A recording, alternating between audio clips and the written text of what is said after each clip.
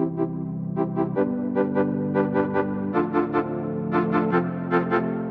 for me, the aha moment is when, as a CSM or as an implementation team, an onboarding team, you're able to then get the customer onto the horizon of that dream, right? So it may not be that they're necessarily 100% meeting all the metrics that they had defined initially, but they are at least to that point where that dream is now becoming a reality.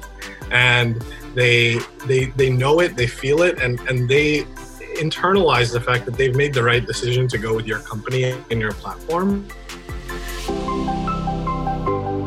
Gainsight presents the Game Changer Podcast with host Adam Joseph.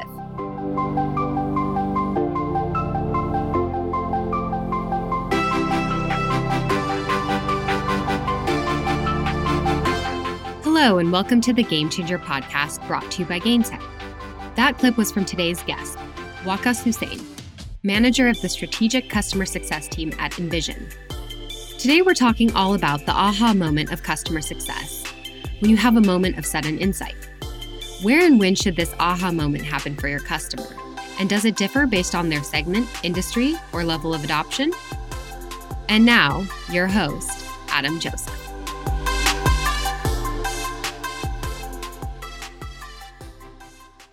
Hello, everybody, and welcome to the next episode of the Gainsight Game Changer podcast series. I am Adam Joseph, the Director of Customer Success at Gainsight. Now, one of the most important moments in the life of a CSM is when their customer reaches what we might call an aha moment, or phrased slightly different, when your customer realizes that either they've achieved short-term or long-term value. But how do you know when a customer achieves it? Can you tell just by simply asking your customer? Can you understand that by looking at data? Or is it a mixture of both? And actually, is it important to know if your customer gets to their aha moment, if they appear to be logging in regularly, using a wide breadth and depth of your product's features, and ultimately renewing? So to talk about this topic, I'm delighted to welcome Waqas Hussain, who is the manager of the strategic customer success team at Envision. Waqas, a very, very warm welcome to you. Thanks, Adam. I'm very, very happy to be here. I briefly introed your kind of background and role, but it would be great if just for a minute or so you told us a little more about yourself. Yeah, absolutely. So I reside in Dallas, Texas, working for a fully distributed remote company, Envision. Envision is a platform that's sort of the leading edge platform for design collaboration and all digital product collaboration, really. And what I do here is I lead our strategic customer success team. So we're typically working with our largest, most strategic accounts. And before this, I was leading a customer success team at another company called Acquia. And so been in the customer success space for quite some time now. And as you mentioned, one of the things that I love most about customer success is getting customers to that aha moment and really, really helping them achieve meaningful business value. So this topic resonates very closely and dearly to me. I'm happy to be here and talk through it. Well, look, it's absolutely great to have you on. And I love to use these podcasts as a way of getting to know my guests better. And you and I were just talking before the pod about some of the things we've picked up in the age of lockdown. And you mentioned to me that cooking was one of your passions out of work. So I was just wondering if you were going to have a dinner party for some friends or family, what would be your signature dish that you would cook up? It's a signature dish. So I love to barbecue. Living in Texas, of course, we love being outdoors, and the weather is great these days. But I'd put a little spin to it, a little twist to it. So my family background is from Pakistan. And so we typically like to barbecue kebabs and a dish called chicken tikka, which is a bit of a spicier chicken dish, and put that on the barbecue and then have it with a little bit of naan. So if I were having some guests over, I'd like to treat them to a more traditional cuisine from my background. Wow, we could just do a whole pod just on cookery alone, because that sounds amazing. And I'm a pescatarian. To me, it sounds great. So you're selling it well. But just coming back more to the topic in hand, I mentioned in my intro what I felt the aha moment was in customer success, which is where customers realize value, be that short term, could be the basis on which they think that an implementation has been done correctly, or maybe longer term, thinking about renewal. But what does the aha moment of customer success mean to you? Yeah. So the aha moment of customer success to me means when, during the sales cycle, good sales teams will paint an amazing vision of what this product or platform can do for this person or this organization. And they sell the dream. And for me, the aha moment is when, as a CSM or as an implementation team, an onboarding team, you're able to then get the customer onto the horizon of that dream, right? So it may not be that they're necessarily 100% meeting all the metrics that they had defined initially, but they are at least to that point where that dream is now becoming a reality, and they know it, they feel it, and they internalize the fact that they've made the right decision to go with your company and your platform, and they can see themselves hitting all of their business objectives using your platform. I think that there's sometimes after a purchase happens, a bit of nervousness that customers have. Did I make the right decision? How much effort is this going to be? Am I really going with the right partner here to help me fulfill what I'm trying to accomplish? And so it's when you really put them at ease and you're able to deliver at least an inkling of meaningful value initially, and they're like, yes, this is it. This is right. We're on the right trajectory, and let's keep going. Well, I think interesting to what you said there was that this isn't something that everyone in customer success can do alone. Actually, the seeds for the aha moment are actually sown early on in the sales process. Could be the very first call they have with a sales development representative, because you might be well positioned to deliver a lot of value, but if the customer's expectations are too high, or in some ways is too low, it can be to the real detriment of what we're doing in CS. So I think not only making sure that sales are positioning what's the art of the possible with your solution, but also documenting that. So there's nothing worse from a customer perspective where you go through this lengthy sales cycle and you pass on so much information, and then the very first call with someone in a CSM, you're saying, okay, so what do you do and what does value look like from your perspective? To me, that's a really poor experience. Would you agree with that as well? Absolutely. I think that you can almost see the customer's face if they're in a situation where you're asking that question, where they just feel deflated. Like, I've just gone through this entire process and telling everyone in the pre-sales cycle about what I do, what value means to me, and then the first call is just asking them to regurgitate that. It sets you up for an uphill battle. Yeah. I mean, I know a lot. I mean, obviously at Gainsight, we use our own success plans, our customers leverage success plans a lot, and I'm a big believer in those, not just for the relationship as a whole, but also launch success plans as well. So, let's start off when you're starting off that relationship, how are you capturing what those expected outcomes are that your new customers have? And as your customers mature, and maybe they're there for many years, I'm sure what those expectations are will change and evolve over time. But A, how are you capturing those, and B, how are you documenting it and sharing with the team? Yeah, so in the instances where we've had a customer for even maybe a bit long term, and typically the type of accounts that my team are dealing with are more longer term customers where the sales process is typically upselling new teams, but we're working with a lot of the existing teams. Mm-hmm. It really comes down to doing, in my opinion, a very, very strong discovery and asking really detailed questions of the customer around what are their obviously objectives from a business perspective, but then taking that down more discreetly into what do their teams do to help achieve their company's overall objectives, right? Mm-hmm. So how does their specific team or teams or their departments influence their business's ability to hit those objectives? And then I think a good CSM is then able to align whatever tooling or software or platform that they support into supporting those objectives and helping the customer define, what are the criteria for my success plan going to be. And I think a good way to typically do this in longer term relationships is at the beginning of the year, right? Typically, most companies are defining what their OKRs are and their team's KPIs at the beginning of the year. So if you use that sort of opportune moment to then reset with your customer, okay, what does your plan look like for this coming year? And then what are the things that we can do to support that plan? From a documentation standpoint, we also use Gainsight really heavily, and we've recently just also started building our success plans in Gainsight as well. So we use Gainsight to build out those objectives And then we then sort of double click into the activities and playbooks that a CSM is going to then execute to help achieve those objectives. And the nice thing about that is that from a management and an executive level, we're able to aggregate all of this data to see what are the most common objectives across our business, and then maybe slice that and dice that by industry, by company size, to get a more holistic view of like what is it from an aggregate level that our customers are trying to accomplish, and is our company and our software primed to help our customers achieve those objectives or not. So I mean, actually, we spoke about before the importance of setting expectations in the pre-sales effectively. Actually, by garnishing them with all of these insights from all of these success plans that you've got with your customers, then actually helps your sales team communicate to the future customers exactly what the art of the possible is. So I think there are so many applications even outside of customer success for doing this. Now, clearly it's one thing to document down exactly what your customers are looking to do from using your solution.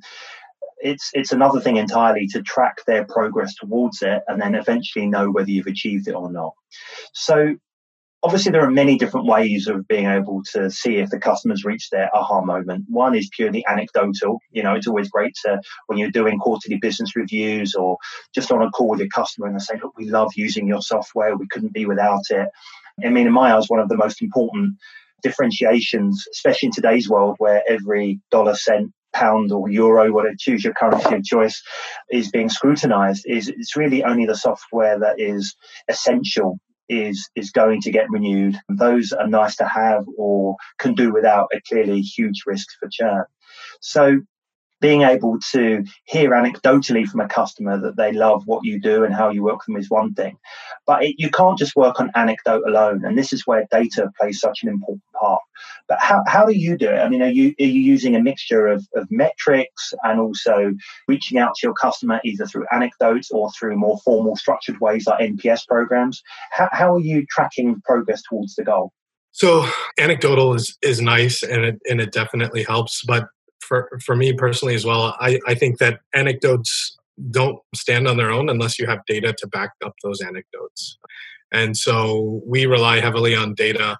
Now, currently the way we operate at Envision can leverage product data, but once again, product data on its own, I think you need both. Product data on its own could be meaningless. Usage data they're using, let's say they've deployed the platform and they have 300 people using the platform. That in and of itself is sort of a meaningless stat unless you have the anecdotes to back up, like how are they using it? Why are they using it? Have they increased their, in our case, collaboration? Are they collaborating with other stakeholders? Are they tying it back to those objectives? Is what I think a strong CSM is able to do is to take the product usage data, marry that back to the objectives, tie it to the anecdotes, and then come up with a really, really strong holistic story for why the customer is achieving what they had set out to achieve. I think if you have these things in isolation, they don't hold weight. And from a customer's perspective, they're just going to say, so what, right? So that's how we are modeled to operate at Envision. I mean, do you, generally speaking, there is too much reliance put on product usage data? I mean, I've seen in scorecards of the past where you might judge health and put too high a weighting just on the basis of how many users are regularly logging into your product. I mean, I'm not saying for one thing that's a bad thing. Of course, that's a good place. But to me, it's only a starting point. I'm sure many people listening to this, and even yourself, Waghouse, might have seen customers that you might look on the surface and say they've got high usage and they still end up churning or downgrading. And customers who might, at least on the surface level, have usage that might appear low, but actually they're getting a lot from that, and it's making a considerable difference. You are really speaking in music to my ears right now. I mean, we've gotten burned by this many times where we're like, oh wow, like the usage is. We allow our customers to exceed their license count without like going back to them, to pay for those licenses initially. So we've seen cases where their usage is higher than their allotted license amount. And we're like, oh, this is great. We're going to see a huge upsell at renewal. And then it turns out that they're churning, right? So I think that it can be a very, very dangerous and slippery slope to go down if you're just looking at product usage data. So you really have to understand the context behind the why as to What is your customer trying to accomplish? Why are they trying to accomplish it? What features within the product are going to help them accomplish it? And are they using those features effectively? It's going to come back to anecdotes, objectives tied with product usage. Product usage alone is a very dangerous thing to look at. And of course, it's all well and good knowing what your customers' expected outcomes are, i.e. the aha moment. And in a perfect world, now Nirvana situation, every customer that was sold to perfectly, the implementation went absolutely wonderfully. They continue to get ongoing value from using your solution. But of course, in the real world, things don't always work out that way. And even where, as a vendor, you think you've done a great job, but then maybe the goalposts move on the customer side. There are new contacts or new expectations, and maybe what was a perfect fit at the beginning isn't so much of a perfect fit now. So if you think you're straying away or you're not achieving, or your customer's not achieving that aha moment, what can you do as a CSM or a customer success leader? Do you have a formalized risk escalation process where maybe you involve different stakeholders from across your business, be that product, support, engineering, marketing? Do you have kind of more specific processes within customer success? So where you see that delta between your customer's aha moment and what they're actually getting, what kind of processes or workflows do you implement? So yeah, we definitely have escalation paths. We try to bring in myself or either other customer success leadership within the organization. But one thing we also try to do at Envision, we're very lucky that we have a lot of amazing sort of thought leaders in the design practice space that work at Envision. And what they're tasked to do is sit down with our customers and really sort of talk through, from a thought leadership perspective, are they really on the right path to accomplishing what they want to accomplish in order to help achieve their objectives? So these people are like very experienced practice design leaders that can come in and almost help shift the narrative for our customers to help better align with what our platform can deliver.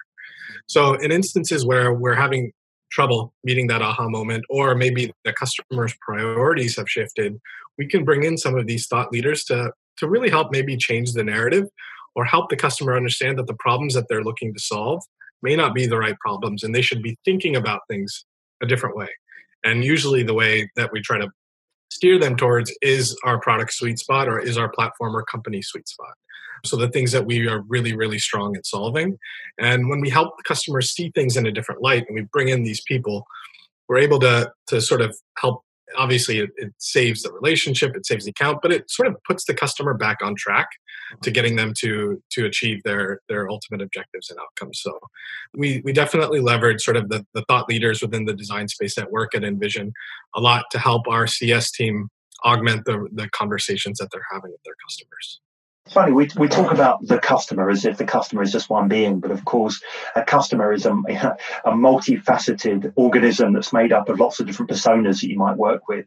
So if you think about the different levels of seniority, so for us at Gainsight, thinking about an individual customer success manager versus a leader of customer success, and you think about a chief customer officer who then might report into a CEO, and there'll be other stakeholders involved, for example, the CFO and procurement. So there'll be these very different stakeholders that you need to engage with, and each of which will have a slightly different aha moment than their colleagues. So how do you manage that? Because obviously, if you're dealing with a user base, they will have a very, very specific end goal in mind when working with your solution. But the leader of that team or the ultimate business owner might have something slightly different. So have you seen that as well, where it's not just a case of understanding the customer as one silo, but actually it's a multifaceted organism, and it will be very often the case where there will be different aha moments depending on the role of the people that you're dealing with? Yeah, actually, one of the skill sets that I look for in CSMs are CSMs that have the ability to operate and work with end users and the user base, and then translate that into working with executives as well. So the ability to translate the work that you're doing with the end user base and shift that into what does that mean for the executive. I think you have to have both. The aha moment for the end user is going to be different, I think, than the aha moment for the executive. The aha moment for the end users come from the actual usage of the product. And I think that in working and typically in those like scenarios where you're training users or onboarding users and working with them to actually get them into the product and using it is one way to get the aha moment. And then typically in something like a CBR is where you help translate all of that into the business value that customer is getting. And the aha moment for that executive or the buyer is going to be a bit different. The interesting thing about, and I've seen this sort of across the board, it varies from maybe industry to industry, but in the design space, oftentimes the user base is the decision maker for the products and platforms that they use. So it's very much a groundswell approach to product adoption. Oftentimes, executives at companies will pick the tools that their user base wants to use. Where other times it's more of a top-down approach of, hey, we've purchased this platform, we're implementing it, and then you're forced to use it. In the design world, it's a bit flipped. So we really need to have strong relationships with end users and make sure our end users are hitting those aha moments, because that's going to help influence the executive buyer at the end of the day. So, Waka, I think we've done hopefully a good job of explaining what the aha moment is and the importance of it. I guess the final couple of questions I have is, if you've only got 5, 10, 15, 20 customers as a CSM, or even thinking across the business, it shouldn't be that difficult to have in-depth discussions with each and every customer to try and figure it out and have this relatively high-touch strategy in order to show tangible evidence about how customers are achieving and getting to that aha moment. But what about when you're trying to do this at scale? What about if you've got thousands of customers and trying to do it? Have you got any advice for anyone who is listening to this, really loves the concept, but maybe struggling to think about how they might do this, where the number of customers that they serve is just too many to spend a lot of time individually on any one? Yep, it's a problem that we had to look to solve as well as we were building out our success plan strategy earlier in the year, where the team that I lead, the strategic team, typically has a lower number of accounts and they are expected to go deeper, but our enterprise team has quite a few accounts, right? You're looking at maybe 40, 50 accounts sometimes.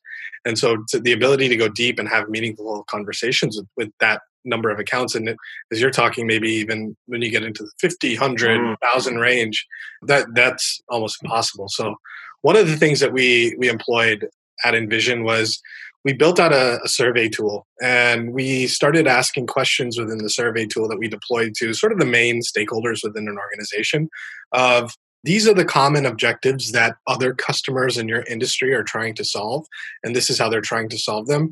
Which one of these resonates with you? And can you prioritize that based on what's the most important to least important?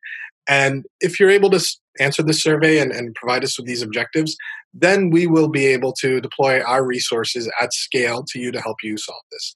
So we have a number of tech touch or low touch resources that we can deploy for a customer. We actually call them marketing driven accounts because we're leveraging a lot of what our marketing team is doing because they're able to hit users at scale. So we've employed a strategy by which we're getting all of this data from our customers via surveys. And the benefit for our customers are that once they tell us from a priority perspective what their objectives are, what that aha moments means to them, we can then deploy resources at scale, leveraging our marketing engines, not to market at them, but to actually provide them with the relevant content and materials necessary to help them hit their objectives. Interesting.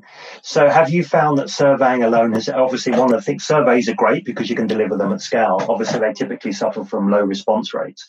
So for customers where you don't have that data, do you have to then just kind of try and think about their aha moments based on assumptions on the industry that they're in and the size and their maturity? So can you use what you've learned from customers where you have responded to and try and group different customers together and make those assumptions? You can make those assumptions. I think sometimes I find making assumptions about customers can sometimes lead to a very dangerous path of making the wrong assumptions, which can then frustrate customers and can lead to a very, very bad sort of relationship. Yeah. So in those cases where we didn't receive responses or no responded, we actually bucketed those customers to potentially being at risk, right? They're not responding to us. There may be some deeper rooted reason as to why they're not working with us. And maybe we should look at them with a different lens of the lens of they're maybe not healthy, maybe they're at risk. And we should start to deploy some sort of risk mitigation strategies with those accounts to get them to a place where they're a bit more healthier and willing to engage with us. Well, you raise a great point. I've blogged on this topic previously, but to me, the most worrying kind of customer that you can have isn't the one who complains to your support team or your customer success team, because at least they're engaging with you. The customers who I worry about the customers who I worry more about the most are the ones that we never hear from. Because then not having to deal with any kind of knowledge and just, making those assumptions, which you say in some kinds can be wildly off, can lead to all manner of bad results that you don't want to go near. So I can completely concur with what you're saying. So just finally, I'm playing devil's advocate. If someone's listening to this, and maybe they work in a business that doesn't have much churn. Maybe they've got the monopoly, or they've got some very specific functionality that their customers need to use. So if they don't have churn and thinking, well, do I really need to know the aha moment if my customers continue to renew year on year without much churn or downgrades? Should I really care about this? What would your answer, or what might your answer be to that? My answer to that would be that Envision was that type of business 3 to 4 years ago, where we didn't have competition. We had sort of the market cornered, and we have now become a company that has to worry about risk and churn and competitors. So you may not be in that scenario, now, but you don't know what the future holds. You don't know what other companies are starting to build products or solutions that are going to come after your market, come after your user base. So you don't want to wait until it's too late and then you're scrambling to try to figure it out. You want to be ahead of the curve. You want to be proactive. The whole thing about customer success is trying to be proactive, not reactive. And that's that same sort of mindset you need to have as a business as well. You need to be proactive with your customers. You need to be proactive with what it is that they're trying to achieve, because yes, maybe this year, maybe next year, it may not be a problem, but 3, 4, 5 years, so if you have a strong enough product and you're in a strong enough market, eventually someone's going to come after you, and you don't want to wait until it's too late. Fantastic. Look, great advice. I've certainly learned a lot from our conversation. It's been brilliant speaking with you. Thank you so much for giving up some of your time today. Really appreciate it, Wakas. Thank you, Adam.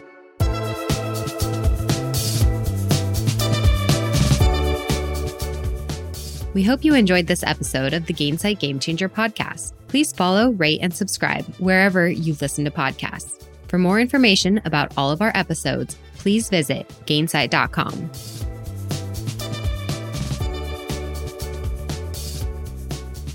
This podcast is produced and edited by StudioPod. To learn more about their work, go to studiopodsf.com.